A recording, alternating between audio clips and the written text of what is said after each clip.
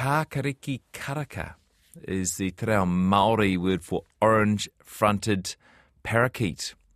And these birds once thrived on the Canterbury plains but are now threatened. They are strikingly green and they have a playful call.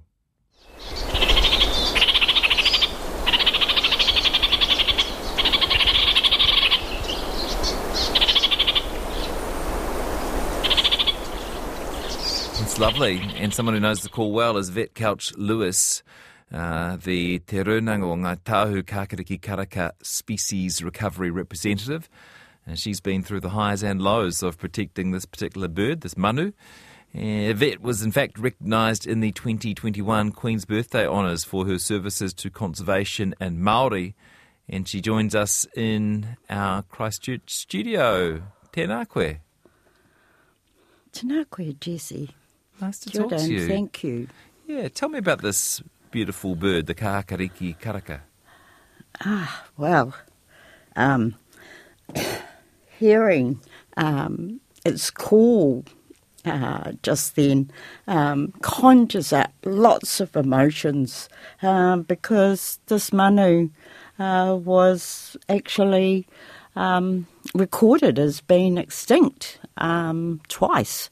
So that call, had not been heard for quite a while, and it was found again, rediscovered, and here we are. So this manu, what does it look like? It fits in the palm of my hand when I hold one. The male is larger than the female, but it sits nicely within my palm.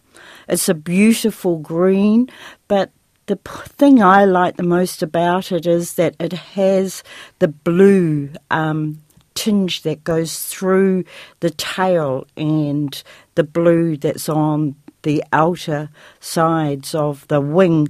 And when I'm out in the bush, that is what I look for, is that flight of, because the blue reminds you of, think of the sky, the early morning sky, or a clean pool of water, that blue tinge that's in there. That is what the blue of this manu has. Its call, yes, as you said, is...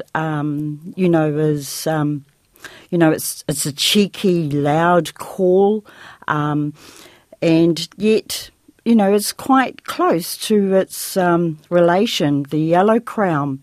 And so determining between the two can be, from just the sound.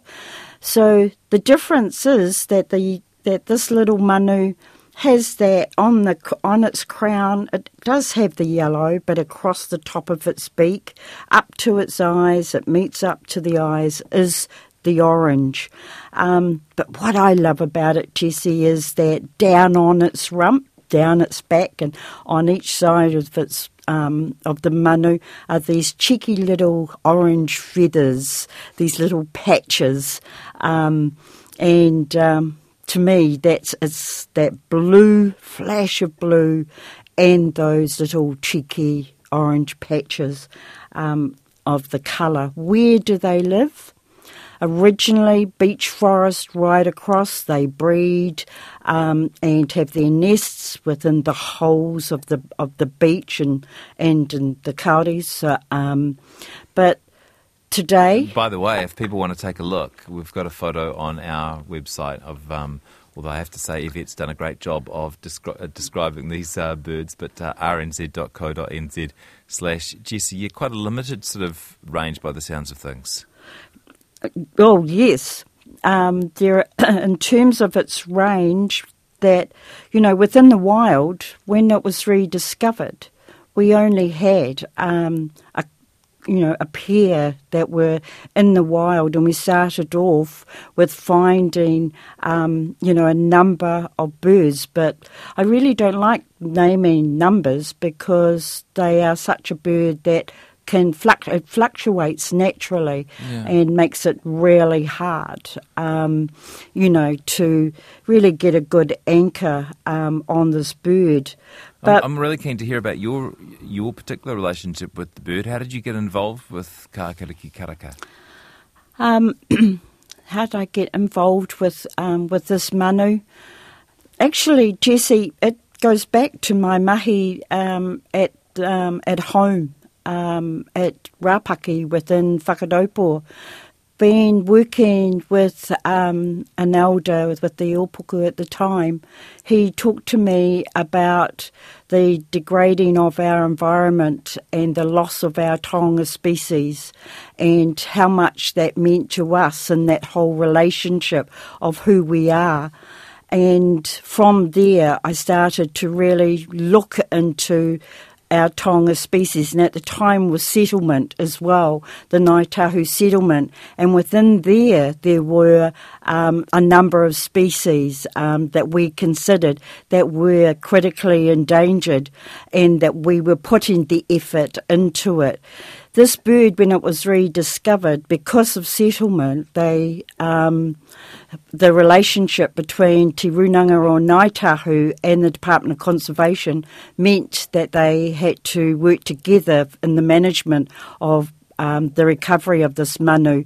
And I put my name forward to be one of the representatives to be working in the space with the Department of Conservation. And that was back in 2002, and I am still there working with this manu. I have been with it from coming back from the extinction, and where the gene pool was so shallow, we had to try and find a way to bring that whakapapa back in.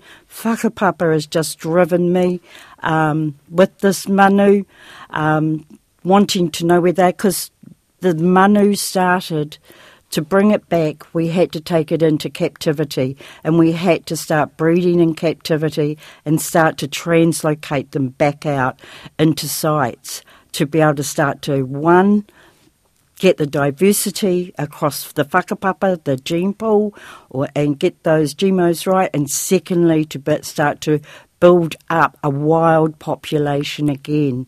Do they respond well to being translocated? Some birds do more than others. I note these ones, apparently they take a while to sort of acclimatise to the forests when they're moved. One of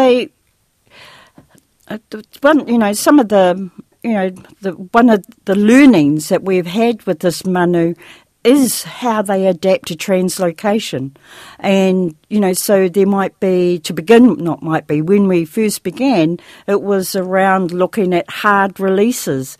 Now we're into soft releases, which, and the difference between that is a hard release, they go into the bush in their box and then it's opened up and then they're let out. Whereas in a soft release, because they've been in an aviary in captivity, we hold them in an aviary in the bush for a couple of days and climatise them to the bush before we actually open up the doors. Now, we had to do a lot of learning within that space, and also too looking at the sites in terms of where we would actually take this manu and release them, because some sites are not good as others. They're prone to predator because they're in holes. They like to nest within their holes. They're totally open to predators, to rats, to stoats. Usual story, eh? Yeah, it's that whole story. So we really look, and some of the mahi I do is work with the Department of Conservation, where we go and look at different sites before we actually release. So some of the things we look for when we go to a site, we look at the habitat in terms of whether there is enough seed, the right type, like beech. They love the beech. If they're predominantly known for being in the beach. Yeah. Correct. Yeah, no, not beach, correct. Yeah, I just realised that I could have come across. Yeah. Yvette, we're almost out of time. Just last question. What can people listening do? What do these manu need from us, from the rest of us? Look, I think the key thing for me is that this manu, it is a New Zealand bird. It's known. It was widespread in the South Island, as you said, in some places in the north. Currently, we are in that stage of looking at prevention of extinction. We need support of New Zealanders wide to be able to support us to move this manu into recovery mode. The day that happens and I'm able to hear that call that you put out once again fully and more importantly on the plains is the day that I know I've done my job well for all the generations of New Zealanders. What a pleasure to talk to you. Thank you so much. Kia ora and thank you. Yvette Couch-Lewis talking specifically on the Kākāriki karaka.